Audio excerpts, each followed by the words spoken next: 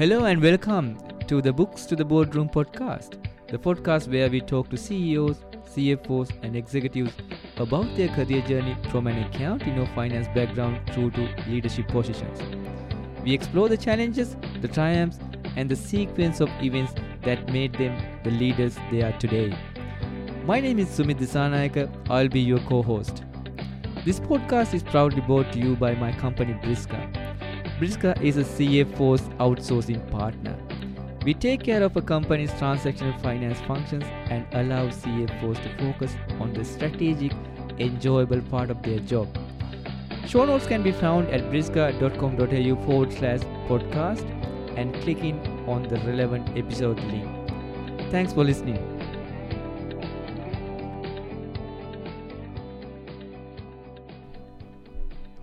Hello and welcome. Today our guest is Brett McCallum, CEO of Vertec. What an interesting story. Having spent just a single day at university, Brett didn't take the usual path. Now running a global business, Brett credits this to being able to stay in his lane. We talk about being burned by business partners, dealing with failure, but also dealing with success. Amanda Campbell co-hosts this episode. Here she is now. Today we're joined by Brett McCallum, CEO of Vertec, an international business technology solutions company. Welcome, Brett. How are you doing? Good. We're excited to have you here. I'm excited. I say that to all our guests, but you are really unusual. So I'll take that as a compliment. Thanks Please very do. much. Yeah. Reason being is you have such an interesting career journey. It's different. Well, yeah, it is. But it's a pathway that I think many of our listeners will find inspiring and also open up their eyes to a little bit in the sense of you went to university for a day. One day. One day. I'll tell you what, it was a bloody good day though. Not good enough to want to go back. No, maybe it was too good. That was the problem. But that's pretty much it. You went to university for a day and then somehow you nabbed a position in a bank, and that's where your journey began. So you did there. Hey, that was pretty good. So tell us a little bit about how your professional life began. How it began? Well, I was one of those kids in school that went to school for fun. I was really good at sport and I quite enjoyed that. I wasn't very good from a let's get stuck in and do homework type stuff. I actually showed my kids my Year 12 report card the other week and it said, Brett is a big disappointment. They could write that back then. They couldn't write that now. Brett's a big disappointment. He needs to assert himself more. Brett shouldn't really do this. Brett should have given up years ago. All this sort of stuff. Whereas the sport one was Brett's an excellent student. So it was one of those things. Even to the point where in New South Wales we did the high school certificate, and it was the first year of what they call the ATAR up here now in Queensland, and I didn't do that well, to tell you the truth. I've been one of those people that plan very little and just do, and at the time during the exams they were 3-hour exams, but you weren't allowed to leave if you were in the last hour. Yeah. So I made them all 2-hour exams and left before the hour come up. Probably the wrong attitude. Don't do that at home, kids. But the big strategy. Well, the thing was, this is just me, was that Red Rooster at the time had this really good special on. So I used to go over there and get the food and wait for all the other kids to come across. Sad, it's very sad. But I failed my HSC. I got a mark of 42 out of 100, and I was a big disappointment to my family. Well, I sort of was. I think Mum always wanted me to be a professor or something like that, and Dad really didn't care as long as I had a good time. And then, so I got 42 and it was like, okay, where am I going to go? I've got to go to uni. Everyone has to go to uni, all that sort of stuff. And the only thing I could get into was nursing or computer science, or computer studies it was actually called. Mm-hmm. And that was at a university down in Wagga Wagga, which is, I think it was Charles Sturt University in Wagga, which was a 6-hour drive from our home at the time. Mm-hmm. So Mum and Dad packed up the car and they took me down there, and then I got to Wagga Wagga and they found me a house to live in with this little old lady, and I went to the football and I used to play Aussie rules, and they said, look, we'll pay you to play. So I was like, oh, that's good. I'm going to get money and all this sort of stuff.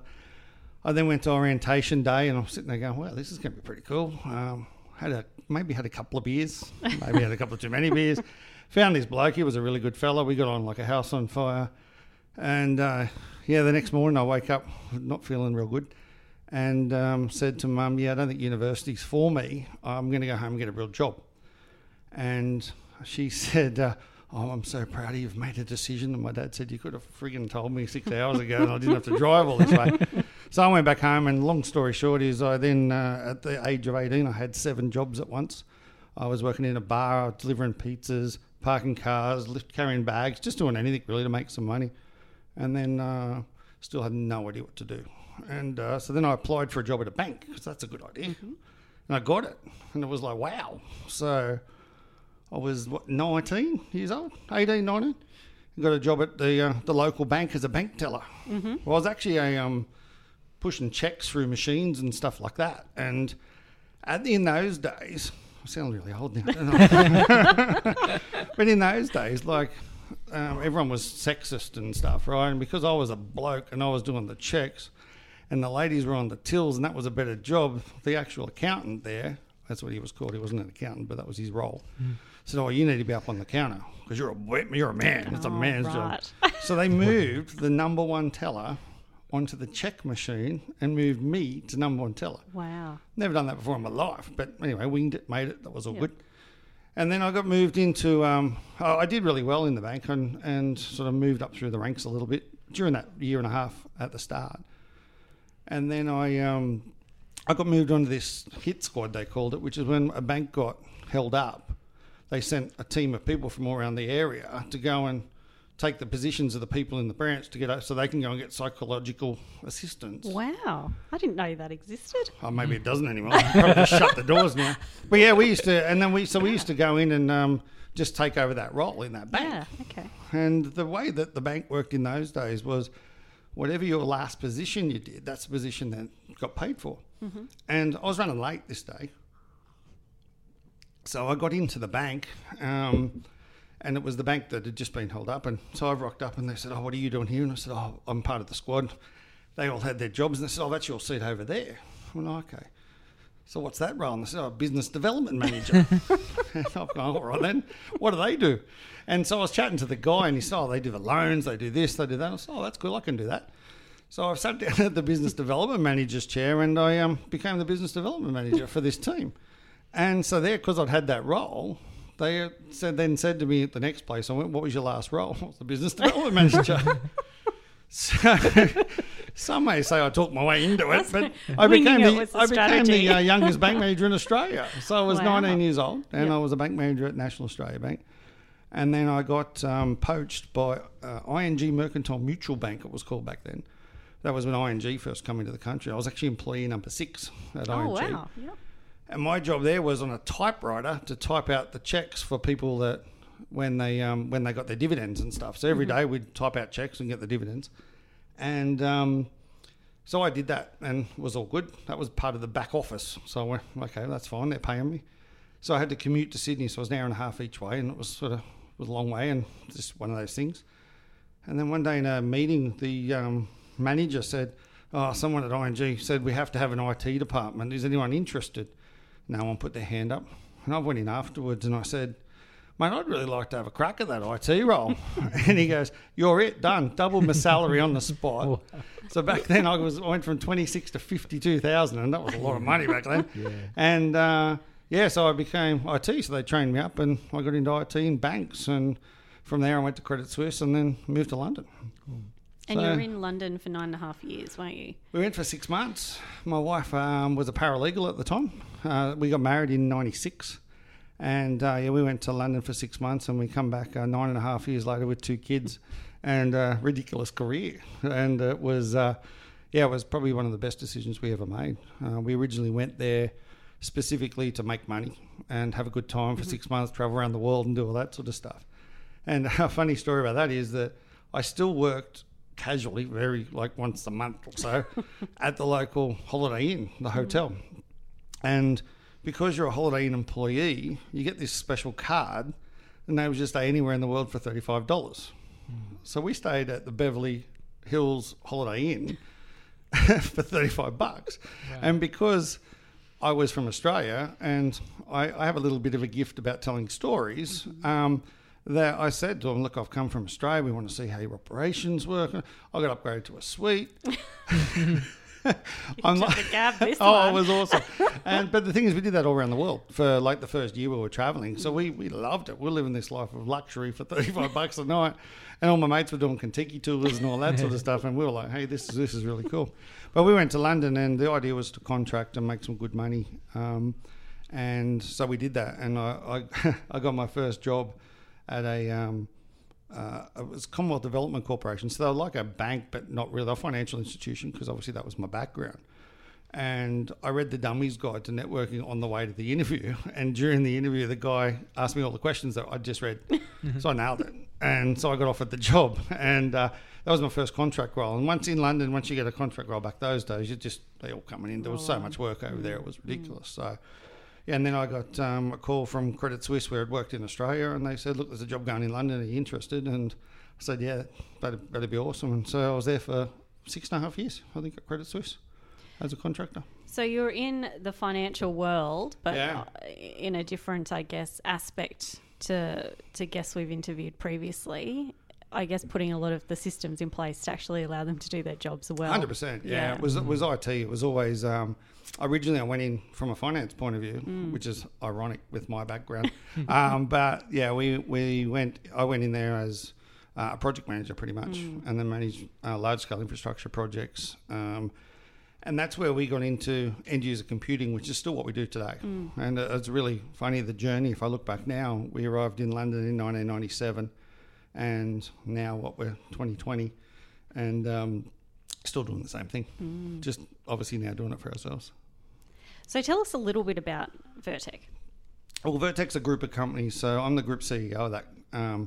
We like to call ourselves a 12-year-old startup. Mark Henderson, who's my business partner, and I have a very, very dysfunctional relationship that just works. It's one of those things where we bust up once a month at least. We have a massive blue on the phone, hang up on each other. The next day, it's just as if nothing happened. It's like a good marriage, I suppose. But no, it's interesting. So Mark and I met at Gold Coast City Council when I first got back from London. I'd been, whilst I was in the UK, I'm an entrepreneur, so we do a lot of different things. We had a lot of different businesses and stuff over there in different sectors. And I was at lunch one day, I'm chatting to Mark, and we're just talking about different things, and he'd done similar sort of things in the UK, and we just clicked, and it was one of those things where completely opposite to each other, which I think is a good thing in business, but at the same time we're 100% honest with each other. We're brutally honest. Sometimes that's not a good thing, but at the same time is that up until 4 years ago, our whole business was on a handshake.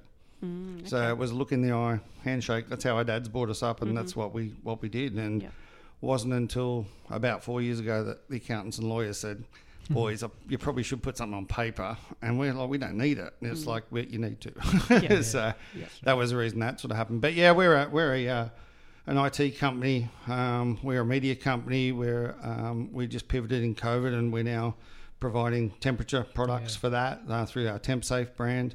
And we have opportunities for lots of different people in lots of different sectors, but the core business that pays our bills is the managed services company that we have and our recruitment agency, which is Require Resources. And we've stuck to our lane, which I think is really important if you're going to be successful, is the fact that we do a lot of stuff in the financial services sector because that's where we come from, but at the same time we do a lot of stuff in government because that's where the business is here in Queensland.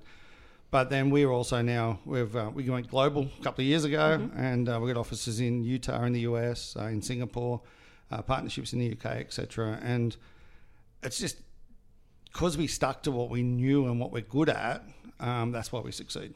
I think so. It's really interesting. One of the guys locally here said to us, we don't believe that anyone stayed in your lane because everyone left it because they didn't think it was going to stay. And so we look after end-user computing. We look after the upgrade of your operating system and those sort of things. However, we've also taken on a number of different businesses through either acquisition or through mergers, etc., or just taking over as partners. So we now use best-of-breed technology across any sector for what needs to get done. And that's, I think, what the key to this is. So how have you gone about learning with all those kind of industries you've moved into? And while you've stuck to your lane, as you've said, you have had interests in other parties that you've joined forces with. How's that interest been piqued, or how have you learnt about those industries? It's interesting because I love startups, and I've been involved in a heap of startups. We've had good exits, we've had bad exits. We've been involved in different things at the same time. And I've got another business partner in some startup stuff that we do, and he calls it squirrel syndrome. It's probably ADHD or something like that. But it's sort of shiny object goes past, and Brett points towards it. Oh, squirrel, let's go over there. Over there. Yep. But that all comes down to the fact that the way my brain works is it works at a different pace than most people's. And people say to me, you should concentrate on one thing. I can't. That's just not who I am. And so what I've realised, and it's probably only 3 or 4 years ago, I realised, and doctors have told me this as well, is the fact that do what your brain tells you to do. Mm-hmm. And my brain tells me to continue with that, but also look at that, and that, which a lot of people can't do, and they just don't understand. But at the same time, is what we used to do is we used to do it all ourselves. So we'd actually go and we'd be doing 80, 90-hour weeks. Mm-hmm. Whereas now what we do is if we start a new portion of the business or whatever, we'll put a manager in charge. So I can take a step back and oversee the whole lot. Mm-hmm. And I think that's one of the key sort of lessons learnt, I suppose, is that you can't do everything. Even though, you can have multiple facets, you can have multiple businesses, all that sort of stuff, but you can't do the lot. Otherwise, you end up in a coffin, pretty much. It's one of the challenges a lot of entrepreneurs face, isn't it? Thinking that it's the biggest challenge, I reckon. Yeah. That and money. Yeah. But you can always make money. Yeah. That's the thing. Like, I retired the first time when I was 31 and lost it all at 31 and a half. That's a good 6 months. That was great. No, but the thing is I got bored. And that was the thing, is that I got bored and I have to do stuff. Like everyone says we ever retire. Probably officially, but never, because that's not who I am. And it's really interesting because I got 4 kids and trying to teach them, like they say, what do you do, Dad? And I say, lots of stuff. But it's easier now just to sort of say we do podcasting or we do this or that or whatever. So that's a different way to look at things. So how has it been in your career journey with not having formal qualifications? Has that ever been an issue for you? Yeah, definitely. Definitely. But at the same time is it's also been a benefit because I've had real life experience. And I've got a mate that did architecture at university, and he went to university for 7 years. And I'd been earning for 7 years. So when he came out of university, I was making 150 grand a year. He comes out of 7 years at university and is on $26,000. And he says to me, look, that's not fair. Yeah. And it's like, well, what do you mean? He goes, well, I went and said, well, that's your decision. So I say to my kids now, like, if you don't want to go to uni, that's fine. As long as you've got a job and you're paying your own way, then that's fine. But at the same time, if it means you've got to hustle to get to where you need to get to, do that. So the formal qualification thing was really interesting because people read CVs. It's a bit of paper with like LinkedIn, like where you guys found me. It's one of those things that where you put up your career path and all this sort of stuff. To me, I don't even look at a CV if I interview someone. I have a different philosophy, surprise, at recruiting people as well, is the fact that I trust my team. So if we're doing business together and you say, I really like this person, I trust them, I know them, I won't even interview them, bring them on. But I have one rule. If they're shit and I sack them, you're sacked as well. Yeah. And the thing is that gets people going, oh, I can't do that. But at the same time, you actually get a really good team around you. And I think if you surround yourself with the right people, having a bit of paper doesn't really matter. I'll hire someone that's got a bit of paper. That's right. That's to me the best way to do it. However, then there's careers like in accountancy and all that sort of stuff where you need that. But I guarantee if we put a math problem in front of me right now, I wouldn't be able to do it. If you put a math problem in front of me now with a dollar sign in front of it, I wouldn't get it wrong. That's just the way the things work, is you learn this stuff on the way through. So interesting that you made that point. Like, when you have a formal qualifications, you normally you put it on a box, like, you have a framework. So you're not trying to work, against the framework or going beyond the framework. Your mind is always confined yourself into one framework. So not having that framework, the human nature takes the position where, you can, we are a tribe, people, we need to work in a tribe. So we like, people, trust people. We always work on the fundamentals of human nature. Sure. It looks like, you are sort of taking the advantage of the nature's fundamentals instead of formal qualification. Oh, 100%. And I love to say I'm the dumbest person in the room because everyone in that room is smarter than me at what they do. However, there's no one else in that room that can bring those people together. That's true. And to me, business is all about storytelling and all about putting the right team in place. Yeah. If you haven't got the right team, like I give 100% credit to my children, to my wife. We're a great team. Well, she's really does the work, but we're a great team because we made conscious decisions early on. Like, and I've been married 24 years this year, just recently, and the way we've stayed together, I always joke and tell her that's because she's the luckiest woman on the planet. And I tell her that every day. But the way is the fact that we make conscious decisions about how we're going to bring up our kids and all that sort of stuff, and the fact that I'm going to go and earn the money over here. If I can't do that, then she can't do that, vice versa. It's exactly the same in business. In business, is if I need a lawyer, I'm going to go and hire the best lawyer I know. Yeah.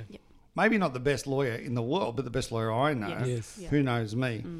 Like my accountant, I remember interviewing my accountant for the first time, and I said, look, I'm happy to bend the line. I'm not breaking. I'm not getting on the other side. And she goes, I'll stand over there and push you back. Yeah. And to me, that's me in a nutshell, is the fact that I'm more than happy to do things, and you're going to tell me about tax. I got no idea about tax, and I don't care because I don't need to. And I think that team building is, to me, better than those qualifications. It's so true. Yeah. So how do you go out and find the right people to surround yourself with? It's been a long journey. Found some really shitty people. Overturned every rock. But it's interesting because I'm a very trusting person, and as I mentioned earlier, like I retired early, I lost it. That was mine. That was a stupid decision. I then went to go again and got burnt by a business partner. I went to go again and got burnt by another business, but you think you'd learn. My wife told me every time was, I told you so. But anyway, but the thing is, you learn from those and you understand, you start to see the difference. And I've had good lawyers, bad lawyers, I've had good accountants, bad accountants, all that. But then you just sort of see who fits in with you. And you mentioned tribe earlier. It's such a good word because you need to find your tribe. You need to find that dysfunctional family that fits in with your dysfunctional brain. And then if you find the right people, then you find the right people. We've had people last with us since we've been with us since day one. We've also had people with us that have been there for a day. It's quite family. I'll say, I think we've all been in an environment where that's happened. Someone's not come back. We find it with interns. It's really interesting because we're different. Interns come and they're expecting like a structured university style. They come and 2 days later they go, wow, what have I walked into here? It's it's interesting. The other thing is space. You need to create the right space. Like when we built our new facility, all I wanted was a basketball court and a bar in the facility and a recording studio. And then I was happy. And then I said to my secretary, whatever else you want to do, go for your life. But that keeps me happy, and that's what we need. So if you're in a happy environment, I want people to come and say, I work there, or I want to work there, or I want to come back tomorrow, which is the key where we have had people not come back. But that's the joy of success. Yeah. It is. I think you've got to get to. Yeah. And you've got to fail to succeed. Yeah. Well, it's interesting you bring that up because I think you said there's 7 businesses you've started. 4 of them. There's probably a lot more. 7. I'm going to say there's 7 exits. 7 exits. That was it. Sorry. We've had 3 really good exits and 4 really bad exits. Yeah. So how did you cope in those moments of failure? Well, it's interesting. I wrote a book called Embrace the Fail, and that was all about my life story. It was a very edited book because my wife read it and went, you're not saying that, you're not saying that. But the thing was to me, it was all about bouncing back from that failure. And it's learning. It's getting to rock bottom. It's getting to a point where you've got literally $7 to feed your kids. And the kids have no idea. Like we were living in a luxury waterfront property with $7 in our account, going, okay, sweet potato and chicken tonight. Oh, kids, we get to eat sweet potato and chicken. But at the same time, is just learning from how bad that felt and the fact that you felt like you've let everyone down to the point of euphoria when you sit there and actually don't have to go to work anymore. The difference between the two is massive. And I'm always a believer, if you've ever made money, you know how to make money. So if you fail, get back out there, have another Do it crack. again. Get back on the horse, as they used to say. It's like one of those things that shit happens in life. Yeah. And you just got to deal with it as it happens. And what about when you've succeeded? Does it keep your interest, or are you like, right, I've got to move on to the next kind of thing? It's really interesting because I've always had something different about me, and no one's ever diagnosed, let's use that word, of what it is. And I, like whether it's ADHD or whatever that is, and I went and saw a psychologist on my wife's request, and actually she told me I had to. It wasn't a request, but I went and saw the psychologist, and I'd seen lots of different doctors and people and all that, and no one ever. And he goes, "I know what's wrong with you." And I said, "Well, what's that, mate?" And he goes, "You're scared of boredom." And I used to self-sabotage your business, and that's why we've been rich and poor, is the fact that I never thought I was good enough to actually be wealthy. I never thought I was, okay, I'm going to retire now. I'm bored now. Let's fuck that up over there. Excuse my language. Because what that allows me to do is rebuild it. Yeah. Okay. So by self-sabotaging in business, not self-harming or anything like that, but self-sabotaging in business enabled me to then rebuild it. Whereas what we do now is we just open a new company and continue the good stuff. And it's a really good lessons learned is the fact of talking to people. Like the fact when you walk into somewhere and there's like a chair you got to sit on, you just talk to this bloke. And I'm a bloke, I don't do that. Why would I do that? And then within 2 sessions, like I'm in love with the bloke and he's just saved my life. But the big thing about it is that you actually talk to people. And I think no matter what level you are, whether you're a junior or you're a CEO or whatever, you should actually talk to people. You need to, especially blokes, because blokes are always too tough to talk. And I think it's something in the accounting and finance space. Networking is not something people love doing naturally. Because accountants don't have personalities, isn't it? And the reason I say that's really bad is the fact that that's the perception. That's it, isn't it? Perception. Yeah. Whereas, So like people you assume guys that. doing these sort of things, awesome, because it's actually getting out there and being different, and that's going to build you a successful business. That's true. Whereas there's a persona that people see. Like back in the day, I remember when the first job I got on a trade floor was at Credit Suisse in Sydney, and I walked down on the trade floor and I saw a guy physically getting shaken because the bloke was losing $1 million a day. Fix my computer. It was lots of swearing. And the thing is, I'm sitting there, oh shit, what have I got myself in for? So I walked over and said, "Can I help you?" And he goes, "Do you know what? Oh, no idea, mate, but let's work it out." And by just talking to the bloke, we worked it out. But then the persona of that bloke is everyone hated these traders because they were arrogant assholes. Everyone thinks of accountants and finance people as like boring pen pushers. It's just a persona that people get. But at the same time, it's a really hard thing to lift. And by actually talking to people, it makes a big difference. Yeah, definitely. Marketing, advertising, communications. It's massive. That's right. I think they're hindering their opportunities by being, trying to be... I would say it's maintaining the profession. Like, you're trying to maintain it like someone has maintained in the past instead of, go with the world right now. This is not the requirement, or this is not what the clients or the people are expecting from an accountant. So they are expecting more human nature, or more, more friendly, more... I want you to be like me. But I want you to have this conversation. You know what I mean? Like, I don't want like the old-fashioned big table chair and we sit down and we do all your books once a year and I see you, or I go into a shopping centre and you tell this person, and I don't want to tell you how much I earn. I don't want to tell, why would I tell you? I want us to have a relationship because I need my accountant to actually understand, okay, mate, we've done that because of that. And I also want my accountant to turn around and go, do this. Like, you got 150 grand you can write off immediately, buy something. That sort of thing. The most important person during COVID was my accountant and my bookkeeper. By far, because of all of the job keepers and all that sort of stuff.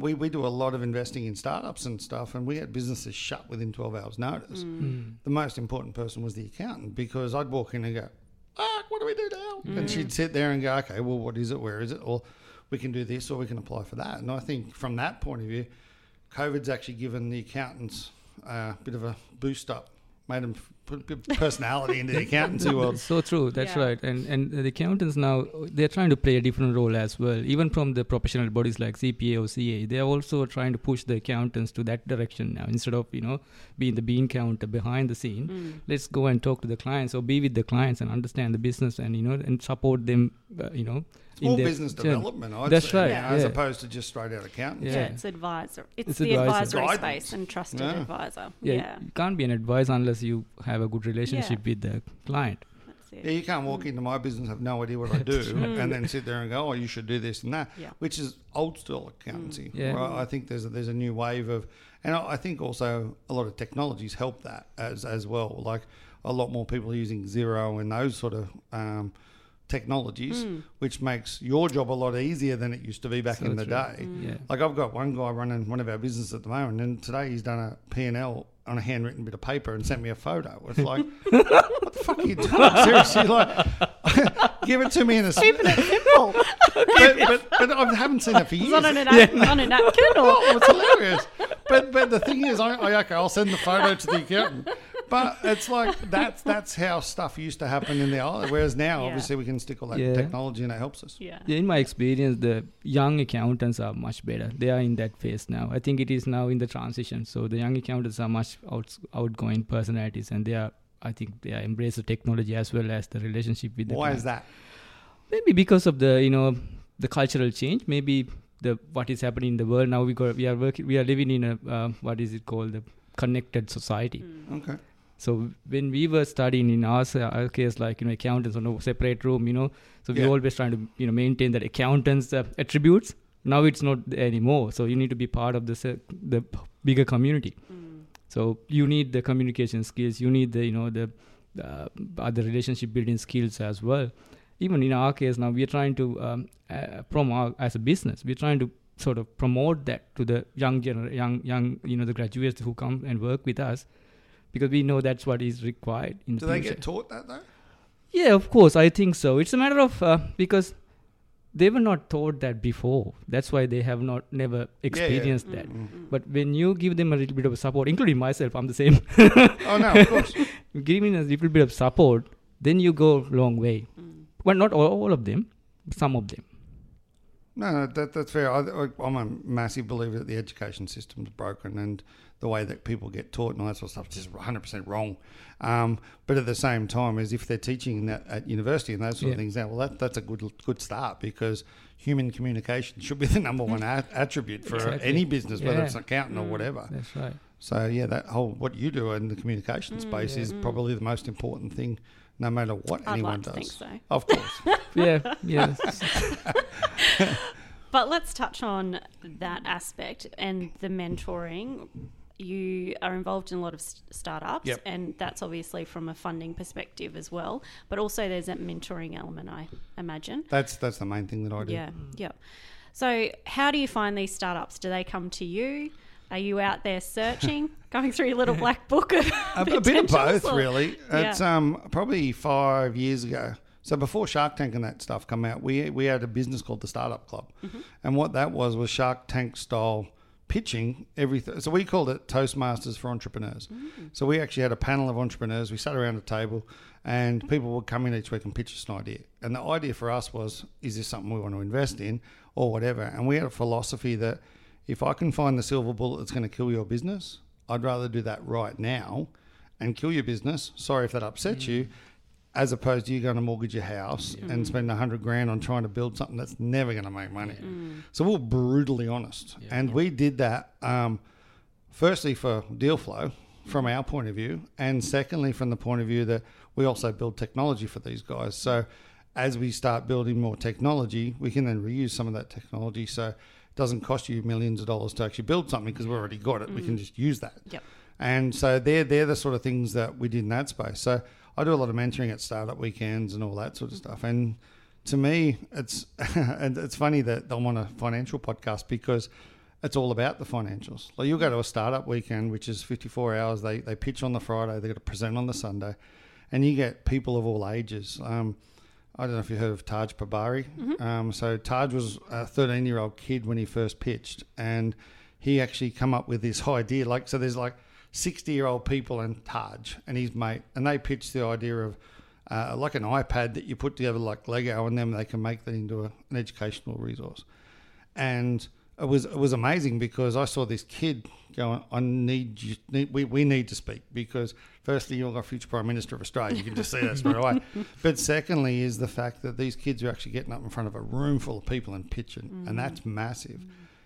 But what you find during those weekends is that people see it as a competition, which is what it is. You win prizes and all that sort of stuff. I see it as a business, right? So on that weekend, Taj, for instance, in this particular case, they made money on the Sunday night. They'd sold something like 30 of these iPad things over a 3-day period, just from the fact that we sat down and we worked out what a marketing plan was, we worked out how to finance stuff, etc. Whereas other people that we do, oh, mate, I just need, here's the idea, here's the concept, that's awesome. How do you make money? Because how much is it going to cost you?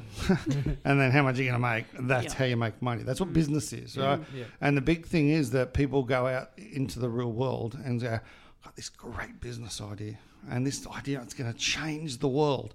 Awesome. How does it make money? It's a not-for-profit. Like, seriously, why would you have a not-for-profit that doesn't make money and you can't do anything? Like, and the irony of that to me is still funny. We used to have on our wall at our old office, we want to positively affect 1 billion people and make $1 off every one of them. Because we're of the philosophy, I'd rather be profit for a purpose, so we can make money so we can help people, right? But it's really interesting that all these people come up with these concepts and ideas, whereas they've got no financial idea at all, because you're not taught it. You're not taught financial literacy. One of the best books I've ever read is Rich Dad, Poor Dad, which I read it in 2000. It changed my life. And it's all because it actually teaches you about profit and loss statements, all the stuff that you guys learn at university that the normal person doesn't learn or has no idea about. And that's why our educational system is fundamentally broken, because we don't teach kids real world activities. And I was lucky because I just learnt them. I didn't get taught them. I got thrown in the deep end and just had to learn it. So, but it sounds like you were very much a personality that you were like, I'll just give it a go and see how it pans out. Always have a crack at it. It's funny. What's that? There's always look on the bright side of life. That's me in a nutshell. But I'll also have a crack at anything. And I think that's the other thing. I always say there's two types of people in the world. There's doers and there's gunners. There's the gunner that's going to do this and going to do that, and I'm going to do this and going to do that, and never do fuck all.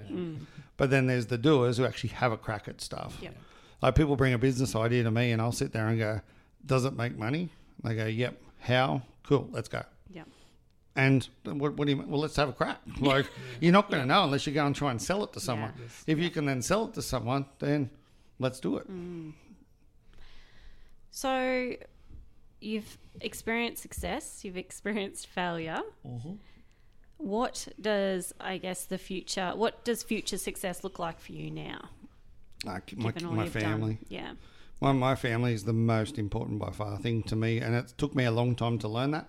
I always knew it, and in my head, I've always done it for them, not for me at all. Like, everything I've always done is for my family. But I think when you start to get, I sound really old, when you start to get old and wise. No, but when you start to sort of think about stuff, that's the reason I've done this, the reason I worked all those long hours, and the reason that. And so to me, it's actually having the ability to spend time with them. Like, my oldest daughter, she works part-time with us now, and I love when she comes in the office. Like, I don't even know what she does, but I love when she comes in the office. She works in the social media team and does stuff with them. But the big thing there is the fact that she'll come up, she'll give me a hug and a kiss in the middle of the office, and it's like, oh, wow, like, we're actually leaving a legacy. Mark's son works in our tech team, and he's one of the smartest humans I've ever met in my life. And he's now working in that space, and we're giving him big projects to do. And this kid's like 20 years old. No one else in the world would give these kids this opportunity. However, we believe in them. And so from that, it's the ability to actually then do that and enjoy the rest of my kids. I think it's the best part. My youngest fella's in year 6, so he goes to year 7 next year, and if we can sort of get through that, so 6 more years, I think we'll spend a lot more time. Well, I suppose we won't on the road because we're never allowed to leave our houses again. But we'll spend a lot more time just chilling. And you mentioned profit for purpose. Yep. Talk about that a little bit. It's one of my favourite things. Is giving. my favourite day of the year is my birthday, right? And I love to get presents. It's just the best thing ever. And I think that is because I give so much throughout the year and that sort of stuff. And to me, I'd rather give you the shoes off my feet and let you walk comfortably than me, because that's just who I am. And however, so we do a lot of stuff with the Preston Campbell Foundation. We do a lot of stuff with Indigenous youth. We're about to put in a neurodiversity program in the business where we actually take people that are on the spectrum and actually bring them in and give them roles, and specific roles that they're really, really good at. And we're looking at different ways to do that. We sponsor a school out at Bow Desert for the kids that have been kicked out of all the other schools. And the reason we do that is I don't want any accreditation for this stuff. That's not why I do it. I've got one thing on my wall that Preston Campbell gave me. It just says, Brett and the team, thanks for everything you do. And to me, that still makes me go a bit tingly, because I don't want credit for this stuff. We just do it because I can, and I can help those people. And that is what Profit for a Purpose is the fact that if I can make some money, as long as my family's looked after first, I'll then look after anyone else. What triggered that in you? I don't know. I had a pretty interesting childhood. We didn't have much, but at the same time, we never had nothing. You know what I mean? Like, Yep. I didn't know that we weren't rich. I didn't know that we weren't that. I bought my first pair of basketball shoes, which I wish I'd have kept because they're worth about $100,000 now. But I bought my first pair of basketball shoes, and my dad said to me, "Look, I'll go your halves. You save the money, and I'll go your halves." I didn't know that in the background he's saving and saving and saving just so I could buy those shoes. And just little things like that is the fact that my mum and dad taught me how to do that sort of stuff. My old man was a grinder. Like he worked his heart out. He also had his own demons and all that sort of stuff. And we lost him when he was 58. And I look now, and that's 11 years from now. Yeah. And for me, I'm not going anywhere. Just want to add that. Touch wood. I'm not a touch stable. Sorry. But the thing there is, I think I learned, like, we were taught respect. Yeah. I still open the car door for my wife. I still pull a chair out at the table and that sort of stuff, because that's how I was brought up. Like, it's just, I think that's where I get it from. Yep. And because I can. That's the other thing is, like, I think if you can do something, do it. If you don't want to, don't. That's fine too. However, I just get some sort of joy out of helping other people. Yeah. So how do the next 10 years look? Oh, my golf handicap really needs to get lower. Yeah, I'm playing really, really bad golf at the moment. It's not good. But no, the next 10 years, we're setting up for a sale. Our whole mission now, Mark and I made a conscious decision last year that for the next 5 years, we want to build our business to a point where someone will come and give us a big check, and that's the IT business. We'll then pull off the media business, and we do that as passion at the moment. It's our passion project, if you like. It's now just starting to sort of make some money and do some bits in that, but we'll then concentrate on those sort of things. And we want to make a difference. One of my other business partners, we want to create awesome little humans. So we want to change the education system. We want to change the way kids learn. I don't know if you've heard of Jason Calacanis out of the US. He's an entrepreneur over there, and he's just caused a massive amount of waves over there with what he's called micro schools. And micro schools is a midpoint between homeschooling and private school. And what they do is they're hiring a teacher. So I'd go and hire my own teacher, and I'd teach 10 kids in my neighbourhood. That's their school. Yeah, okay. Yeah. It's really, really cool. I'm so excited about it. We only learned about this 2 days ago. But the thing is that You're making it happen. Yeah. well, exactly, because that fits into our whole philosophy of creating awesome little humans. Is the way that if we can create those little humans, then it's going to be a better world. Yeah. I did one of the sort of moments in my life. I was lecturing at Bond University. Me, very amusing. I was lecturing at Bond University about entrepreneurism and stuff like that, and I said, the first thing I said was, "What's an entrepreneur?" And one of the kids put his hand up and he said, "I means you create businesses." And I said, "Yeah." And this other bloke puts his hand up. I said, "Yeah, mate." And he goes, "Means you're unemployed." And I said, 100%. Like, that's the best answer I've ever heard in my life. And I said, "You know what? I'm going to teach my kids to be unemployed as well." And he goes, "What do you mean?" I said, "Because my kid's going to employ your kid." Wow. Yeah. And everyone in the room is just going, "Oh, I get it now." Is the fact that by doing stuff differently, and the fact that I didn't go to university, I think has actually helped me in that, because it's given me a bit of a chip on my shoulder because I can do it and you can't. But at the same time, is I didn't personally didn't waste 5 or 6 years of my life doing something I'm never going to actually do. Like you went and did accountancy and those sort of things. You use it. That's your business. That's what you do. Yeah. I coach a women's football team, and I was talking to the girls last night. She goes, I don't think I'm going to go back to uni. I said, what are you doing? She goes, sports physiology. So what the hell is that? She goes, oh, I don't think I'm going to go back. I said, well, what are you going to do? And she goes, it means I can become a physiotherapist. If I do that, then change to this subject and do that. I said, do you want to be a physiotherapist? She goes, I don't think so. But there's lots of people there. Like my 17-year-old daughter, she's just finishing year 12 and she's smart. She has no idea what she wants to do. Like they've got to make decisions at 17, 18 years old that are really tough. Yeah. Yeah, and haven't always had outside exposure to, what's out there. Yeah, exactly. So, and the opportunities, because I know growing up, when I went to uni, it was like, oh, there's all these other things, other amazing things that you weren't even across just because, it was a different time. So, well, I say that to her now, go to uni just to meet people. The whole idea is go that first year, do as many subjects that give you credits towards other stuff as well. Yeah. So then you can make a decision what you want to do with your life. Yeah. Because I think that's really important. Yeah. And I actually think there should be a uni degree or a first year of uni where you can actually do just that. Yeah. Because then make the decision Try things out. Yeah, and how you can do it. Like, I want to be a sports physiologist. I don't even know what that is, but that sounds cool. Yeah. Whereas she wants to be a PE teacher or ambulance person or a paramedic and that sort of stuff. But she's really, really smart. And she's really smart at math, which is the irony of that's hilarious. Whereas my wife was she had kids. She she is really she's been always really smart at math and that sort of stuff. It just comes easy to some people. And I said, well, why don't you be an accountant? Yeah.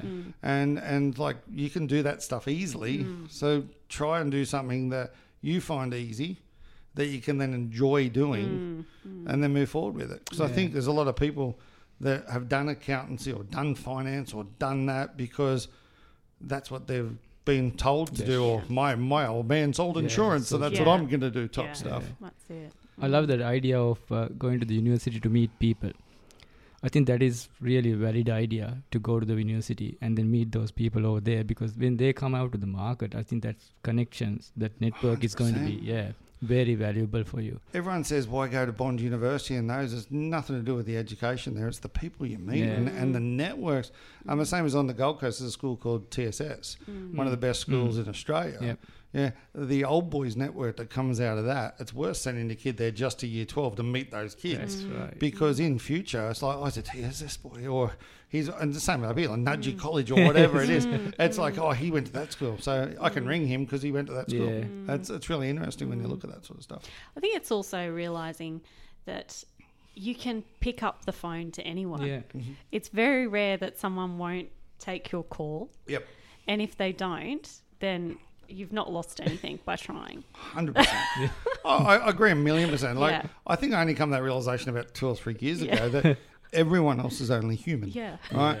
Like, you go home, and whether you've got kids or you haven't, you're going to cook dinner. Yeah. Right? You're going to do something for your partner. You're gonna, whatever it is. Like, I'm the CEO of a company. That still makes me laugh. But at the same time I do the exact same thing as the young bloke that works downstairs. He goes home to his wife, but he's got babies now. Yeah. Sucked in. But he goes home and he does the exact same thing I do. So why can't he call me? Like, I've got an open door policy in my office. I've got an open door to everyone. That's how we met. Like, we met on LinkedIn. Yeah. Like, that sort of stuff. Like, all these people, I can't talk to him. He's a politician, or he's this. It's, as you say, you don't lose anything. No, they're just humans. Yeah. And I think it's one of the biggest compliments when someone reaches out to you and says, there's something I want to learn from you. Yeah, like, for sure. Yeah. Can I, ask you something? Can you teach me something? So I think people forget that. We create our own barriers at times. We do a lot. And I think titles are a big piece to that. Yeah, definitely. If you've got, and you didn't used to have titles at all on my business cards and things. It's only when we opened up overseas that became a thing. Yeah. Like our US office, the guy's a senior vice president. There's no vice president, there's no junior vice president, but that gets him through doors. That's and the fact is that my card says chief executive officer. Yeah. I'd rather have chief fun officer or something like that on it, because to me that's me. But obviously there's still that whole corporate crap that goes on. Yeah. Well, it's been a really good chat. But we like to wrap up with Fast Five, which I think you'll be good at. Do you? I think you'll say what comes straight to your mind. I'll try. So how do you start your day? Oh, you won't believe this. My day, I used to get up at 4 a.m. every morning and go to the gym and then get in a car and come to Brisbane. I don't do that anymore. My alarm goes off at 6. I wake my eldest son up because he's got an hour bus trip to school. Mm-hmm. I cook him bacon and eggs every day. Nice. And then I go and have a shower, get ready, and I'm in the car. Have my first meeting at 6:45 every morning with Mark, my business partner, where he's based in Canberra. And, on the way we plan the day. Sometimes we yell abuse at each other, but that's all part of the fun. And, I get to work in the office at 7 a.m.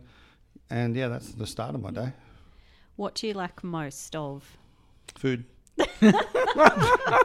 First time we heard that. Foodie. Is that bad? Someone has said mandarins. Yeah. Oh, yeah. Just food. I love food. And I love having a good time. I love to smile and laugh and do all that sort of stuff and take the piss out of people. But it's no, to me, food's got to be the winner. Yeah. How do you relax? I don't. Actually, no. It's interesting. I mentioned earlier about the psychologist I went to. He taught me how to meditate. And me, that's really, the irony of that's hilarious as well. But I learned how to meditate. And so every morning when I get up, I meditate for 1 minute. That's all I need. Minute. That's all I need. It's a big minute. Yeah. But it just clears my head and does that sort of stuff. And he taught me little tricks about that sort of stuff. But I also take the kids out in the boat and we have fun, do that sort of stuff. That's my relaxation. Fam time. Yep. Yeah, I also watch Car Crash TV. So my doctor secret addiction. Oh, 100%. My doctor told me that the best way to unwind at night, no matter how, and this is a really good idea, okay, is to watch something on television you don't have to think about. Mm-hmm. Or you just sit there and go, really? So things like The Bachelor and all that sort of stuff. Oh, I'm addicted to it. I love it. Tuned in last night, obviously. Hey, no, I didn't actually. Didn't know I was on until this morning. But those sort of things is the bit that is that makes me relax. So I sit there with my wife and we watch really shit TV. Yeah, it's fun. Nice. Proudest professional achievement? Wow.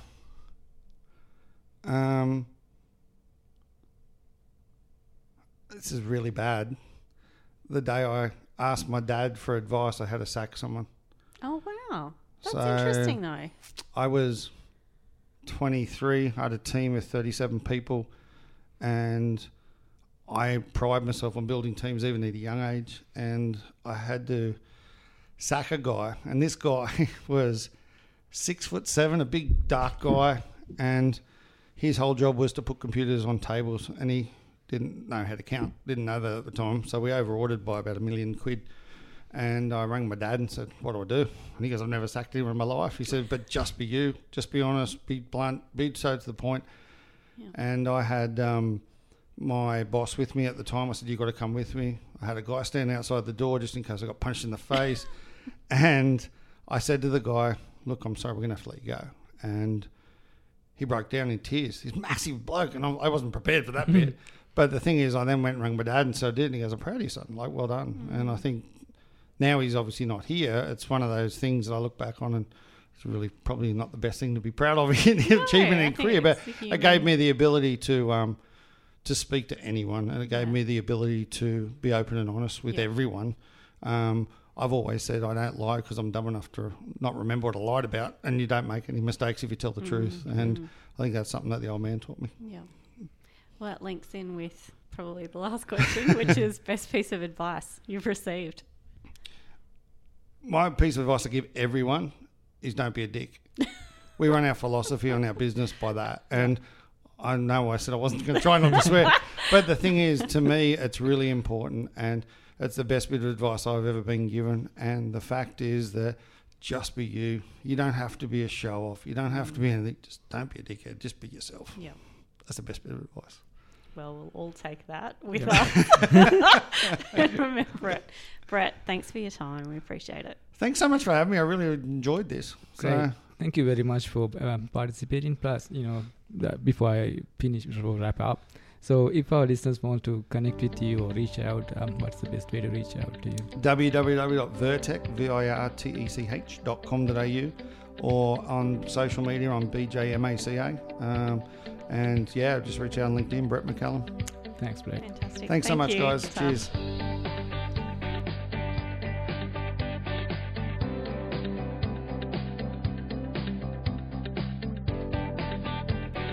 Thanks for listening to this episode of the Books to the Boardroom podcast. Show notes can be found at brisker.com.au/podcast. And don't forget to hit subscribe wherever you are listening to this podcast.